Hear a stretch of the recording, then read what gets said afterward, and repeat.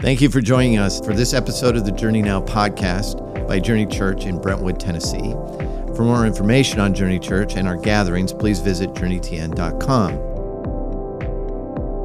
Welcome. El Shaddai. So glad you joined us whenever you're listening to this for another Journey Now podcast. We're going to get serenaded by our friend Michael, fresh off of a flight. To Southern California. Where he ran into Yeah, let me just say, guys. So, and it was since snowing moving in to LA. Nashville, Yes. I have been waiting to be starstruck. And the first time that happened was when my wife and I were eating in Franklin, and Kathy Lee Gifford walked by. In the Franklin. In Franklin. Yeah. And I said, babe, that is Kathy Lee Gifford. And I have to say, she didn't Move the meter. Yeah. I mean, but that was our first. I mean, Yeah. so we thought, oh, okay, that's cool. I mean, obviously, I'm around Tim Timmons and Susie Lynn and Kevin Dixon, so I'm used to big deals. Yeah. Oh, right. And so I get on my Southwest flight going to California. Dear listener. And and all of a sudden, I find myself in kind of the best seat in the plane, which is that first bulkhead seat. Yeah. And I'm just eyeing everybody. I'm eyeing them up and down. Yep. Don't sit by me. Were you in Bulkhead. the A group boarding? He's in the special group. I am an A-list. I am in a special group too because Pre-board? I'm a pre-boarder because I buy 2 tickets. Oh. One for me and one for my invisible friend, Jesus. And so, and Jesus happens to have very wide hips. So Jesus often uses the extra seat. But anyway. That's a story for another time. Yeah. People will say, is that seat taken? Yes, it is. Actually, it is. And anyway, so Jesus and I were conversing. And all of a sudden I look up and I have to do a double take because there is Amy Grant. Thy word As you're conversing with Jesus. Yes. About that. Yes. Is that coincidence? And you- It is I not. think not. Yeah. And you felt like you needed to text us and tell Well, us. I did. In all caps. Because what happened next? Please. There were 2 different encounters with Amy Grant on the plane. So the first encounter was me doing a double take and then recognizing, because I'm around celebrities And a Jesus lot. was sitting right next to you. And Jesus doesn't make a big deal of that. Yeah. And so I kind of leaned in, and I needed to let her know that I knew Yeah. that she's a big deal. Yeah. So I said, I think you're awesome. And then I literally physically winked at her. Wow. Just to say, not in a flirtatious way. Let me just confess that right now. There's no Can you show flirtation. us? Can you show us? Yes, like Oh, wow. that. Okay. And I winked. that's definitely and I not winked flirtatious. saying, and I winked. That's pretty exaggerated, I'd say. Well, that's what it was. Yeah, I winked yeah. saying, I know who you are. Right. I think you're great. Yeah. And just we'll keep it between us. And she said in this voice that I cannot replicate, but I guarantee sounds angelic. She says, well, that's what every girl wants to hear. And then What? she just kept walking. That's what she said. My heart skipped a beat. Yeah. I said, okay, Jesus. Like, this is a great way to start the fight off. Yeah. Yeah. And then I thought, well, that's it, right? Because I'm not going to, the wink was enough. Yeah. But To then, scare her off, right? not to scare her off, but just to say, listen, I know, we know. Yeah. We know each other. Yeah. She went and sat in the back of the plane. I know. Like, Well, she didn't. She's in the Because- emergency exit room. Because, and if you don't know who Amy Grant is, I can't help you. No. But I did a puppet show in youth Oh group my to gosh. El Shaddai. This is not where I thought this was going. Yeah. You didn't see that coming. We had a puppet ministry. So I kid you not. was it a sock puppet or like a I don't remember. marionette? I have Okay. only a memory of a lot of red velour and then some sort of puppet mouthing the words of that song. Okay. Which was great because no one really knew the words except for the El Shaddai part. So Yeah. you just kind of move it and, Yeah, it you're was fun. good. But anyway, Yeah, okay. all that is to say, the second encounter, so I got up. And because I'm right, and I'm making friends, Jesus and I are talking to the flight attendant, and I get up to stretch my back. And Did you turn around to look at her? well, I did take a quick glance, just kind of locate Yeah. her on the plane. Did you lay in the aisle with your legs up like No, you were in the no. office the other day? No, I did not. Good question, though, I Susie. have a Did you ask her to suspicion. stretch your legs? I have a suspicion that airplane floors aren't the most hygienic thing Yeah. in the world. Probably safe. So I was just doing the bend over stretch, showing, gosh. Nope. showing nope. the keister. Nope. You want to start And- over? I think we start this thing over. But I'm in the galley. I mean, I'm not doing it in the middle of the row. I'm in the galley, You're doing a full-on bend-over stretch Yes. in the galley. Yes. With the flight Were attendants. the flight attendants in the jump seats? They were doing God. the service. No, I wouldn't have done that to them unless they offered money, and in which case I would have considered Oh. it. Now, We're back to Magic What Mike's happened? last Now day. we're back to creepy pasta. but Speaking of butt, yeah, Yeah, well, there it is. continue. So I'm stretching, and then I look up, and Amy Grant is at the entrance to the galley, and she asks me in As that you're doing beautiful- your stretch, As I'm continue. stretching, and she asked me in that beautiful dusky voice. She's like, "Are you going to use the bathroom?" Oh. And I said, "No, ma'am. Please go ahead." And that was it. I Wow. felt like, first of all, I felt like we had a great conversation. Yeah. Secondly, I think if she saw me, she would recognize me and probably run the other way. But thirdly, I haven't winked at anybody in probably 20 years. I mean, Probably good. yeah, I probably have involuntarily some sort of twitch, some sort of early onset, prostate Yeah, you issue. just can't I have blame no this one idea. on Kind that. of Tourette's situation. Yeah. But this was an intentional, full-on, half my face involved wink. Yeah. And I think she received it well. I really do. Because she said that beautiful line. That's what every girl wants to hear. So I took that to mean Yes. that had she not been married to Vince Gill, I would be an option. So is she married to Vince Gill? Yeah. Okay. Yeah. Okay. I didn't know. I wasn't sure. Anyway, I haven't followed Amy Grant very closely, but it was just funny. So Jesus and I had a great flight. Yes. It was super windy, so it should be a 3-hour flight. Yeah. It took us 4.5 hours to get there. So, yeah, do you guys want any more details? I had to No, stretch just- a couple more times. We're Yeah. good. And then, Okay. and then, And then it landed. well, it did land, and it was an abrupt. It was Okay. not a great Amazing. landing. Yeah, it was All not. right. But, and I got off first, and I didn't wait for her because I figured, we'd connect. Yeah, you'd already Yeah, there was Yeah. nothing left to connection was prove. done. Yeah. Right. There was Yeah. nothing Right. left to prove. You didn't invite her onto the podcast or anything like that? I didn't. I should have. I should have said, "Ma'am, we have a big podcast Yeah. with a couple dozen listeners, Yeah. and one of them is my brother, Brad. I've got to give a shout out every week. Yeah. and then one of them is your friend, Steve. Todd. Todd is his name. Same diff. Yep. Well, And- you have a friend named Steve. I but- do. Yeah. well, My you're best married. friend. Yeah. Oh wow. When was the last time you winked at Steve? I don't want to know. I don't know. I'm not really a big winker. Yeah, I agree. Mike Yeah. is. Apparently. Apparently. Well, I wasn't. I was rusty. It probably was a little too slow. So, Know what I'm saying? you know what today is? Changing gears. Can I change gears? Yeah, today is February 28th. Yeah. The last Which day of is- February. It is Kevin's journeyversary. Yeah. Oh, is that what it is? 7 Yeah. years. 7 years. That was your years. first day, was February 28th, 7 years ago? Actually, it was February 29th. Now, here's Well, we don't have that's that funny. this year. Now, here's what's funny. You know how when you look at presidents when they take office versus when they leave office? Yes.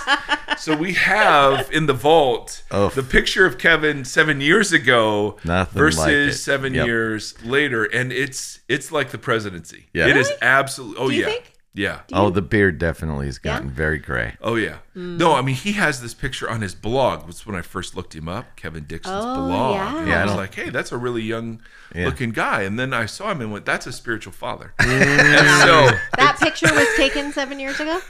About? Yeah. yeah, Oh, wow. yeah. It has gotten grayer. But it still looks good. There it is. She That's just, awesome. she winked at you with her, with her words. Yeah. She winked with her words. Yeah. Yes, she winked with her Wow. words. Totally. So congratulations. Thanks. We're glad Yeah. you're here. So that was like 1 year. Or no, in pastor years, 7 years is like 49. Somewhere in that general pastor years. These are facts. Yeah. Yes. Yes. So yes. anyway, you're here. Yeah. Elton John put it best. You're still standing. It's still standing. Yes. Yes. Give us. Sometimes better days than others. Yeah. Yeah. Yeah. Yeah. Have you ever Oh boy. Well, I just ever. Yeah, I wanted to hear. So every pastor has a, like, if I weren't doing this sort of job fantasy. Mine was mowing yards. I would just love to be in a riding mower and mowing big yards all day. I think that would be super fun. Listening to podcasts, being outside. I think that'd be great. What did you have one of those? And if so, what is it? That's a good question. Thank Before getting into the ministry, I should have asked Amy Grant that. Right. yeah. Yes, you Or should have. even now, in the days that you're like, oh my gosh, this is so Yeah. hard. I just Yeah, want to yeah, go. Yeah. Do- Go do what? I would own my own garage and work on cars. Okay, there it is. Yep. There it is. Okay. I think people were curious about that. Yeah. It's the idea of doing something that you can complete. Yeah. Mhm. What would yours be? It changes from time Supplement to time. representative. I would probably work at a doctor's office Oh, you'd be great. or be a bartender. See, Really, it's the same thing. Same totes, same diff. Yeah. Totes. Yeah. Totes. Timothy, how about you, man? What would you? Gosh, I say often I should just be a real estate agent. Oh, you'd be so good. you'd be good at it. Fun You'd hang be with so people. I good. like houses. Totally. You Yeah. do love houses. Mm-hmm. I like that. Or Or Yeah. just music would be the other thing. But that's, Oh, But you do that. I guess I do that. yeah. Okay. Well, Yeah. all right. So, yeah, work. music would be my thing. Yeah. Yes, I believe that. So this week, ladies and gentlemen, we had a guest speaker Yeah. who, prior to his journeyversary, He's not really a delivered guest a speaker. word. No, I'm playing this Oh, up. okay. He's sorry. playing a role. He's Sorry. going to wink in a Okay. second. Yeah. His name's Kevin. Okay, so yes, he's not a guest speaker, but I was trying to build it up, Susie. Sorry. There it is. Sorry. I know he's not a guest speaker. He was speaking here before I ever was a thought in Journey's eye. That's true. That's funny. That's funny. So, Oof. So yes. Oof. So Kevin, what did you talk about this week? Oh, It yeah. was good. Yeah, thank you. Well, I picked up on your theme. That It's Mark's theme. My it's friend Mark's Jesus theme, right? and I yes. were on the plane And talking about yes, where should we go yes. with this. And I interjected a little levity into trying to understand the disciples, Oh wow. which I don't know if it hit or not. Tim seems to think it was okay. What was it? He used a very obscure movie. Yes. Yeah. An obscure reference It was Trying, Oh, of really Dumb good. and Dumber. yes. Trying to. so anyone under 30, yes. it was hit or miss. So but that's everyone why we over- played the clip. Yeah. Of Lloyd talking to the girl that Mary that he was trying so desperately to be with, and asked the question, "What are the odds of Yeah. me and you, a guy like you, or a guy like me and a girl like you getting together?" And he said 1 in 100, and she said, "No, more like 1 in a million." And his response to that, Yeah. in the midst of all that, was, "You're saying there's a chance," and it was Yeah. a classic. Yeah. I felt like Amy moment. Grant and I had a very similar Oh exchange. my Yes. gosh.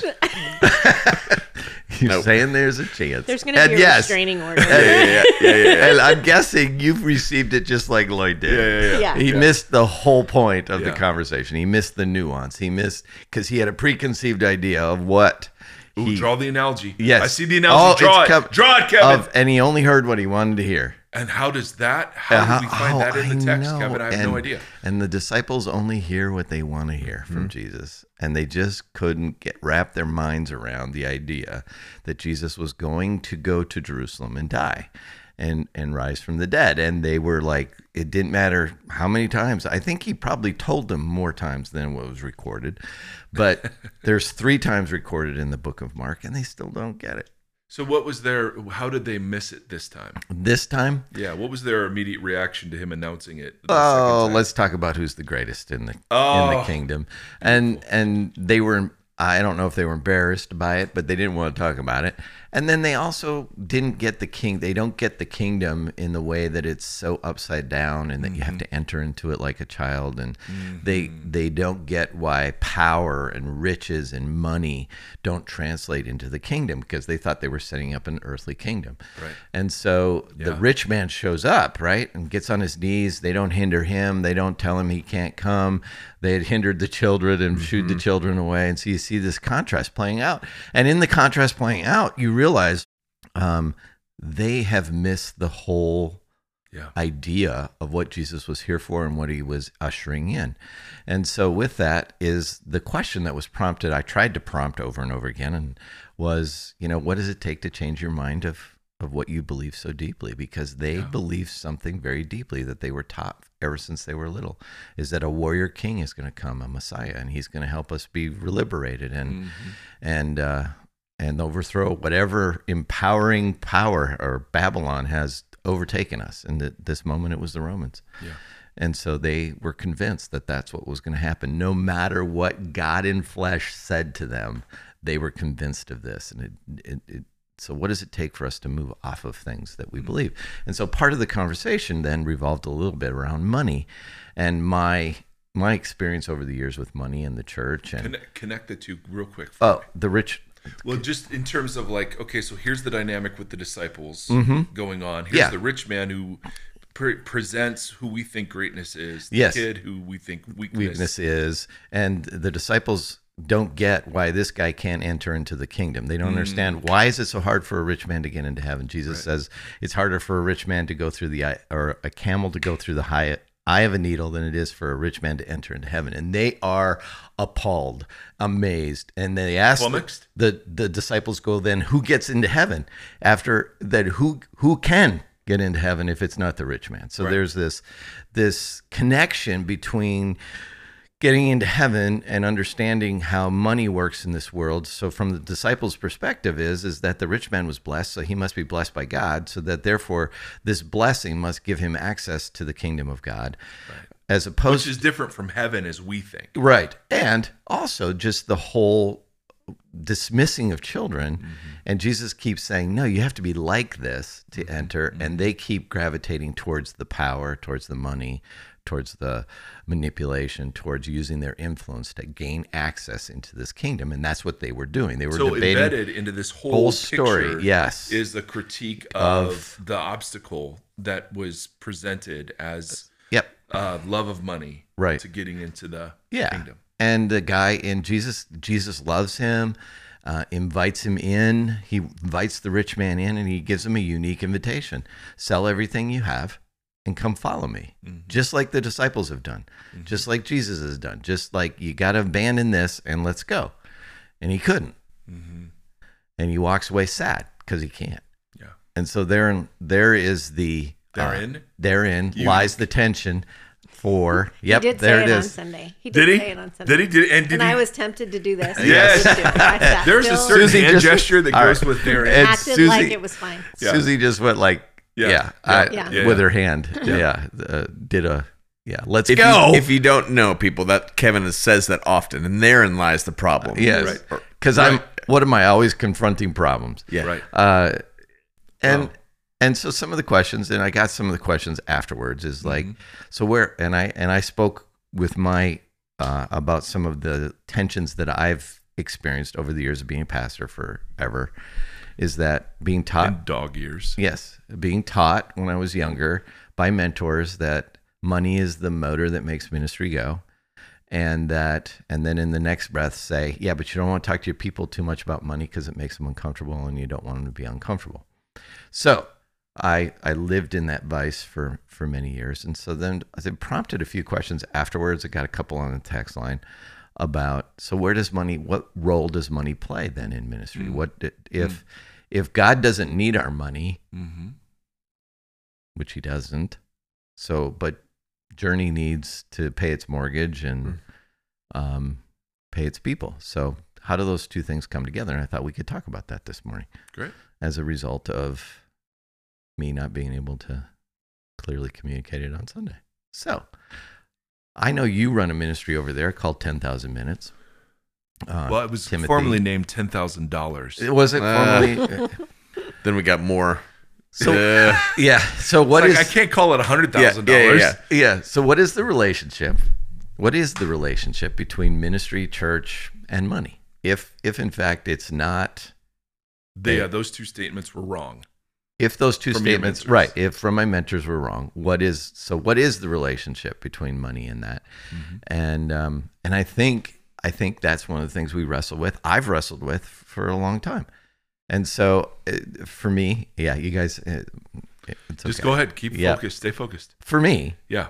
that has been the dance of, okay, how do I hold this with open hands and allow God to have access to and provide for in the way that he wants to provide without using the tools of, I'm going to just say, the world, and drag them into the kingdom and say, okay, I can use manipulation, I can use shame, I can use coercion, I can use a bunch of different things to invoke the response I want. I think your calendar idea is really good. You like the calendar idea? Yeah. The calendar of Journey staff. I think Sell the calendar. Yeah. Oh, that's yeah. a fundraiser. I think that's a great idea. Yeah. Tim Timmons, it's February. Yes, touche. Yep. Anyway, This is. I don't have a good answer for this either. This is a really hard one for me. This is probably the hardest one for me. Just finances. Yeah. Well, And- you grew up with a dad that was a pastor, and you grew up in that environment too.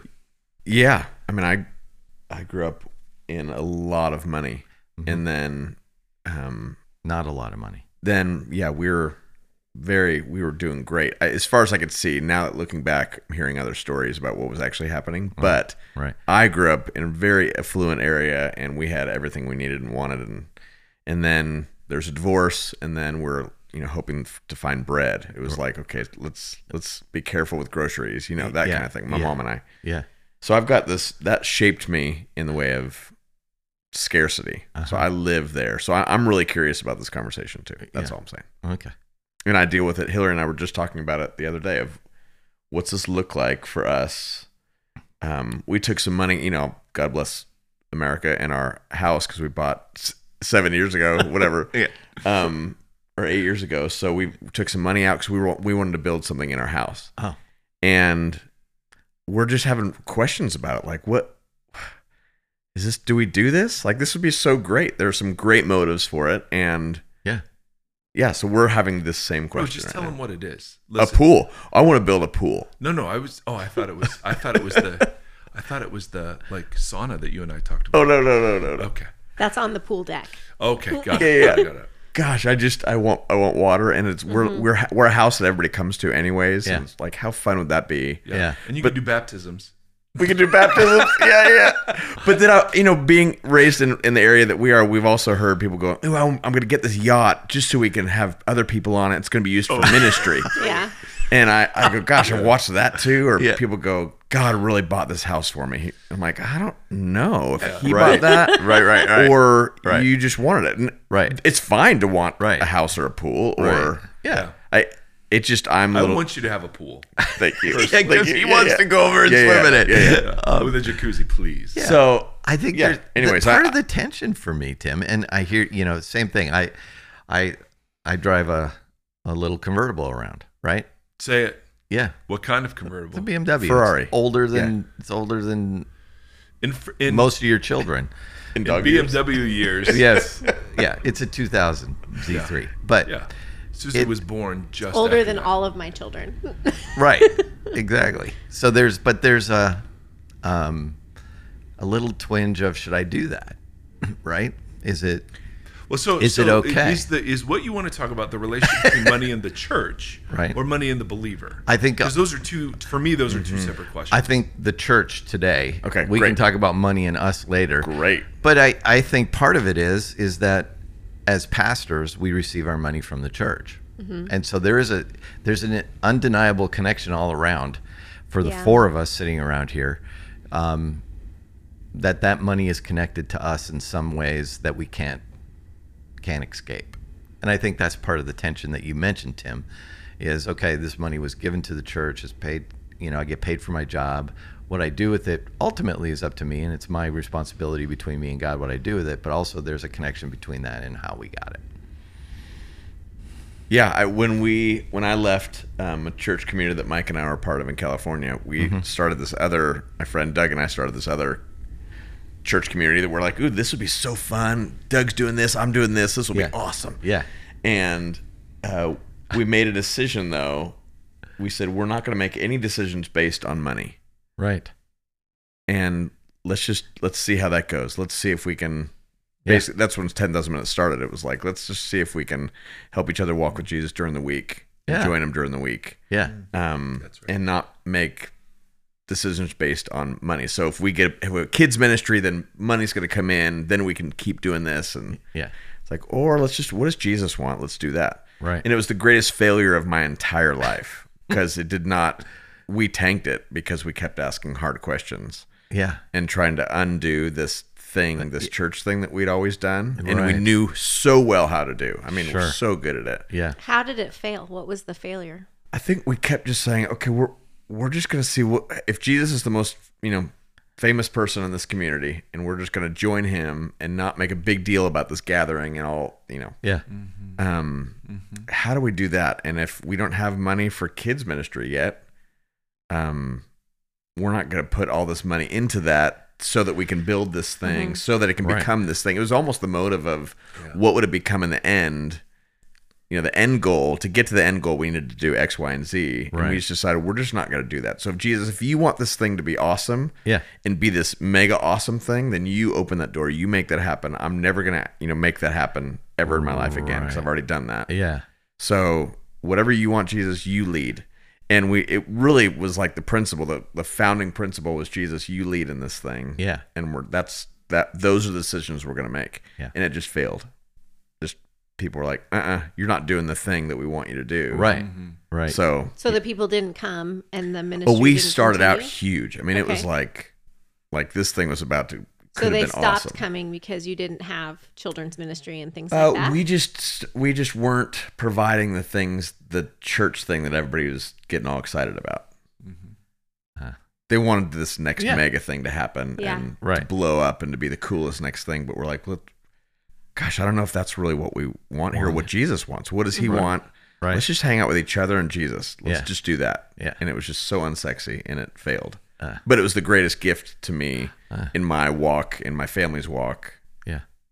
with God, walking with him. So Yeah. Right. yeah, that might be left field, but that was my No. experience. But it was it dubbed speaks left to field. what shapes it shapes your view of how it works. Yeah. It's good. And what failure actually is.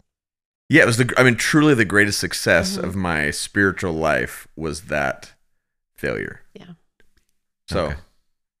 So in our experience, Susie, you've been in the church for a long time, and that's okay.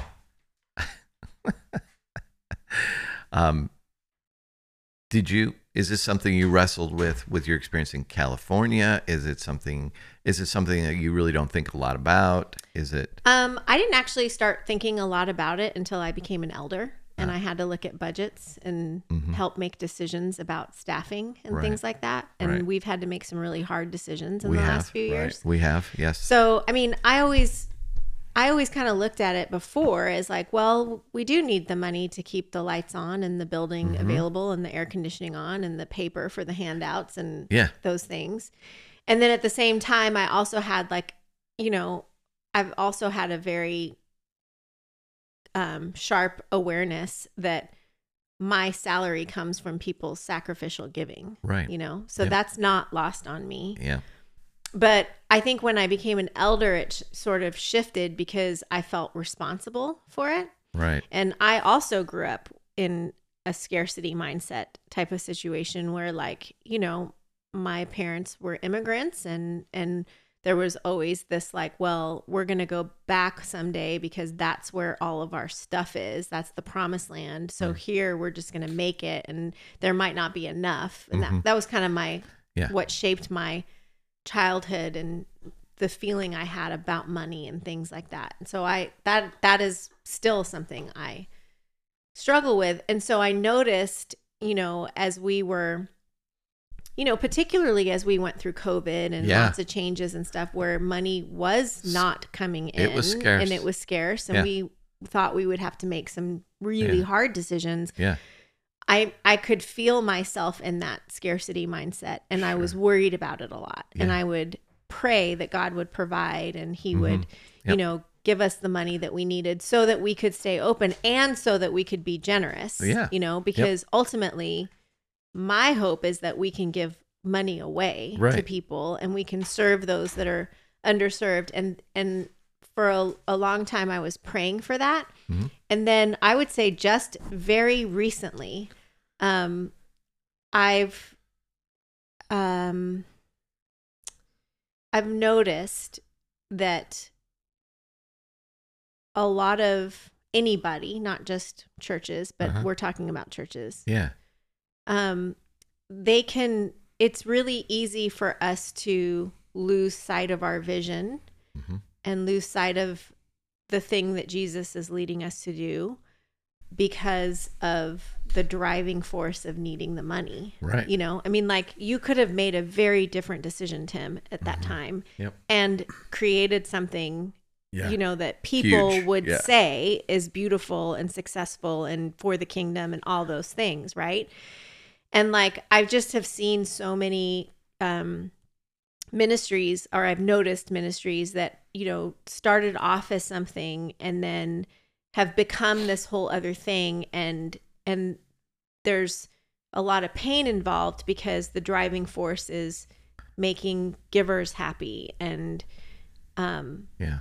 the money and all that. And so I've really lately felt this like really deep conviction to change the way that I pray. Hmm. And I just pray that God gives us just what we need and just enough to do whatever it is he wants us to do, you know, and that includes paying whoever we need to have on our team, but like, you know, not make it too much, because I think we're all really like, Mhm. I know for me, I am prone to become enslaved to it, Mm. you know, Right. and it's just, it happens all around us. It In does. all of our complaints about the American church or whatever the things that we complain about, Yeah.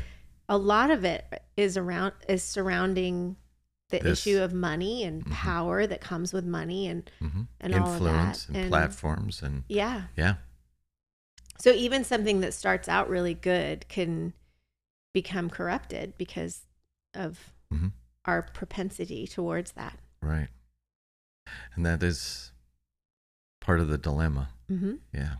Mike, you said you have thoughts on church and money. Therein lies the dilemma, Kevin. Yes. And secondly, yeah. So the thing about Mark that is so genius is that Mark captures the dynamics of the disciples in a way that completely parallels Yes. the failures of the Western church. In every step, whether it's debating who's great or who's not, or who's going to sit in glory, or no, you're not going to suffer. You're going to to go and triumph. In every single place, we succumb to the same, and Jesus calls them satanic dynamics that the right. disciples succumb to. So I think the American church personally is hopelessly corrupted by the dynamics of capitalism. What I mean by that is exactly Tim's point, that if you want to run a church, you have to run it according to preset tracks that themselves are based on consumeristic ideals of what a church should be and how it should operate. And so the issue isn't money. Money is just power. So you can have power well or poorly. Yeah. True. The issue is that money creates a dynamic in things that is corrupting, and it always is corrupting. It's never not corrupting unless you're actively battling against it. So Jesus actually names mammon as a power. That mammon was an Aramaic word for a god of wealth and money. So the only time Jesus names a rival, like physically names a rival for the affection and allegiance of his people. And so the issue isn't, again, whether or not you have it, because we all have Right. some degree or another. Yeah.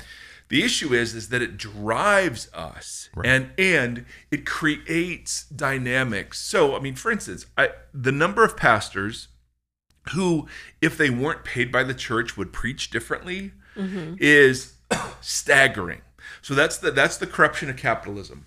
Well, I can't say that, even though it may be in the Bible or a personal conviction or whatever, Yep. because givers would leave. Yep. So money's driving that entire conversation, right? when we talk about, and even the ways in which we talk about money are consumeristic. Right. Right? I mean, so Yep. we're inviting people to give because of X, Y, and Z, and not just simply out of gratitude to God, but, they've got to give to something, to some picture, some vision, some cause that they find compelling. I mean, and we've even taken the gospel and reduced it down to a consumeristic transaction where you have a hole in your heart and Jesus will fill it and you'll be happily ever after. So the money conversation is the symptom. The root is that our imaginations around discipleship have been so ruthlessly corrupted by the transactional and consumeristic nature of everything in our world, right? What capitalism does is it commodifies everything. And so when you commodify spiritual life, Right. and spiritual health, right, you distort, from the very beginning, you distort what all of that is. So the church is a commodity that people invest in if they want to. We're just another nonprofit, a long line of nonprofits. And that is exactly the wrong way to do the whole thing. On the other hand, Therein lies the problem, my therein. friend. Yeah. Yep. On the other hand, as you said at the very beginning, Kev, God doesn't need money. I mean, his church is indestructible. And it's our misunderstanding that causes us to fret as churches, right? Because Journey, I mean, if no one gave another cent to Journey Church, would Journey Church still exist? Sure. If we had to find other jobs, great. Yeah. If we had to sell the building, fine. The church is indestructible. Right. And so we lose sight of that in the midst of, and so one of the things I think that if Jesus were here, he would be addressing consistently with us is rather than be a counter narrative to the anxieties of the age, the church just reflects the anxieties of the age. Yeah. Right? So Yeah. we're not purveyors of hope, regardless of what's happening in the world. We actually are feeling whatever the world is feeling. And so we make business decisions and strategic decisions based off of those anxieties. And we actually make decisions about what we're going to say and not going to say based upon those things. Absolutely. That was the vice grip I was caught in. Yeah. Oh, motor for ministry is money. Yeah. Okay, so I need money. Right. Well, but don't talk about it. And how corrupted are both of those? So the I motive know, for ministry right. is the spirit. Yeah, Right. And Jesus talks about money so much Yeah. that you can't get around it. Now, all of us rightly react against the manipulation, the shaming, the guilting. Yes. And so we only want to talk about it in healthy Yeah. ways, in ways that aren't shaming or guilting. We probably err out too much on the side of not talking about it enough, given the weightiness that Jesus gives it. Sure. But it's understandable why we would hesitate in an environment that has It's been Yeah. so bastardized. Yes, So that's the word. Yeah. Yeah, I can't say that one. But yeah, that's Pasteurized? Yes. Bastardized. Yeah. Ooh, it has Pasteurized. been bastardized. Homogenized. Yes. Okay, what were you going to say? Glorified. No. I think one of the things I heard you say it like one of the earliest times, maybe we were even just talking offline, you and I, as to how When we were thumb wrestling. yes, it was. 1, 2. Yeah. The idea that generosity with our money and our stuff makes us participants in warring against that Totally. consumerism. And the more I've thought about that, I'm like, I think that's right. Why? No, right? I mean, Right, yeah. The inertia, Yeah. the magnetic pull Right. of seeing things as mine. Right? I'm not managing them. I'm not stewarding them. They're mine. Mine, I right. mind things. So I go into a store and I pay. I have a commercial transaction and they are mine. Right. And something is brought into existence now between me and the thing I just purchased. Right? Whereas before, if someone stole that pair of jeans, Right. I wouldn't Who care. cares? Yeah. But now that they're mine, I would right, I have care. to protect them. That's I have right. to clean them. I have to maintain them. Right. You have jeans? He uses that illustration a lot, and I'm always thinking the same thing. I'm like, Ouch. Wow. I've seen, he has one I have pair. one pair of He has jeans. one Yeah. pair. I've seen him. Yeah. Yeah. Yep. For funerals. Now, the thing that's super important here. That's what they're going to bury him in. His Yeah. jeans. His jeans, That's yeah. funny. That's funny. Cremate everything except the legs, and then just stick them in a pair of jeans, and then see what happens at the resurrection. There it is. Wow. There it is. All that is to say, Yeah. Yes. You're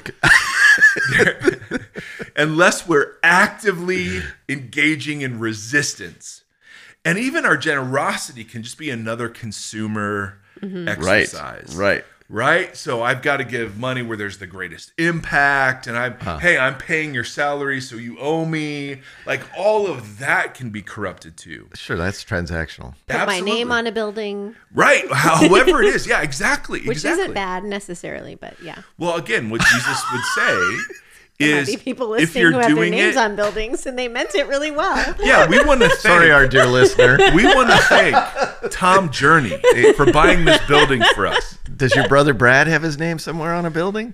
In my heart, Yes. the throne of my heart is where he is. But that is the kind of the biggest and most extravagant picture of what we all want, right? Yeah. Our money is an extension of us and our power and our influence. Right. And so even in our generosity, so Jesus recommends justice. So engaging our resources for those who don't have any. Right. And he also recommends secrecy, not letting the right and left hand know what it's doing. Mm-hmm. And that is the beginning of kind of the counter commodification way of life that we're invited to as disciples. So, of course, the disciples, I mean, we said it, I think, a week ago or two. Yeah. Joseph of Arimathea had means. There were all sorts of them. There were rich women that Yeah. supported Jesus. So the issue isn't that. No. The issue isn't whether or not you want a pool or why you want a pool. That's really not, because you can't answer. There is a part that would just simply enjoy having a pool, and it would make your life fun. Yeah. And that is reason enough, right? We don't have to over spiritualize or under spiritualize it. Right. But if the desire for a pool is corrupting other things that are more direct extensions, if all of your attention and energy and worry is now being raised by the pool itself or whatever, and it becomes to dominate your life, then you should cut that off and flee. But I think there are also ways to really steward these things beautifully. And we all know people in our church Right. Yeah. who hold Yeah. money Yeah. and Loosely. so loosely. Yeah. So churches need to do that too. Right. And so the ways we talk about it, the decisions we make. I mean, I love that, for Susie and Kevin, who are elders and leaders in our church, and for Tim and I, who have the privilege of sitting with the two of them about staff issues and so on, that I so appreciate living in that tension, because I think part of the right answer is just recognizing the dynamics that exist and not being blind to those. Yeah. We're as corruptible as everybody else. Yep. And so the issue isn't, hey, should we engage with money or not? We can't help that. Yeah. The issue is, in what ways are we being corrupted while we're engaging it, and are we harming the dynamics that we're trying to create in the church by the ways in which money might be leading the conversation? Yeah. Do you remember in 2020 after Lord have mercy. Yeah. Okay. I mean, after George Floyd was killed, and we chose to. we chose to talk about race, and we did. Our friend Anthony came and taught a class, and we started engaging more with the public. Yeah. And I we had remember well. Yeah, we had several people leave Offended. and very upset, and and that was around the same time that we were running out of money. We were running out of money, and I came to you and I asked you, should we dial it back? Like, I remember. do we need to dial it back? I remember. And I'll never forget, because this is really formative for me, Kevin. You said to me, if we have to close the doors to this building, not to the church, but if we have to close the doors to this building over this, then that's what we do. Yeah. Because it matters. Yeah. And I just thought, wow, that's really awesome, because I know other people in other churches were having different conversations, and that was a hard decision to make, but it really did shape me in terms of how I think of that as being part of a church community, and letting that run the show. Yeah. I'm convinced that people leaving doesn't determine what we talk about. Yeah. Yeah, so I don't want to talk about what other churches were doing or how great we are, and you're not saying that. No, I'm not saying that. I'm just saying. I'm saying that's the typical conversation, though. Right. Like I share the same upbringing that Kevin had, where like that was my first thought was, we should stop doing this thing. Right. That's the corruption. Yeah. That's the corruption, and to actively resist that. Yeah. as a community and as an individual. Right. There's just you're either sliding into it and being held captive, or you're resisting. Yeah. There is literally no other ground to stand on. Right. So for us, giving isn't to a church. Giving isn't the way that you test God to see if he'll be generous with you, or your tithe dollars are a measure of your faith and an indication of your allegiance or whatever. All of that is just nonsense. We see giving as the war against the narratives and dynamics we've been talking about. And when you give to a community that you're a part of, Right. You in a way relinquish control of where that money goes, right? So it's an act of trust, which is different because I'm always in control of where my money goes. But there's also another sense in which, like, whenever I have to pay for something, I value it more. Right. Right? If something's free, then it could come or go. Now, this could be the commodification of it, but I think it's deeper than that, right? If I'm invested in something, I'm giving energy, time, thought. Money is a part of that. So how we frame what it means to participate in a church community is really, really important, because we can frame it in consumeristic terms. Hey, we need to keep the lights on, guys. And to some degree, of course, that's true. But there's a deeper sense in which the invitation is to become somebody who's free from the corruptive and corrosive dynamics of capitalism. And again, this is true of any money anywhere. So we just happen to live in a capitalistic society. Yeah. But we are blind, and I have been blind to the ways in which living in such a society has caused us to imagine church in certain ways, to imagine discipleship in certain ways, and to picture what success looks like. Exactly, to Tim's point, in certain ways.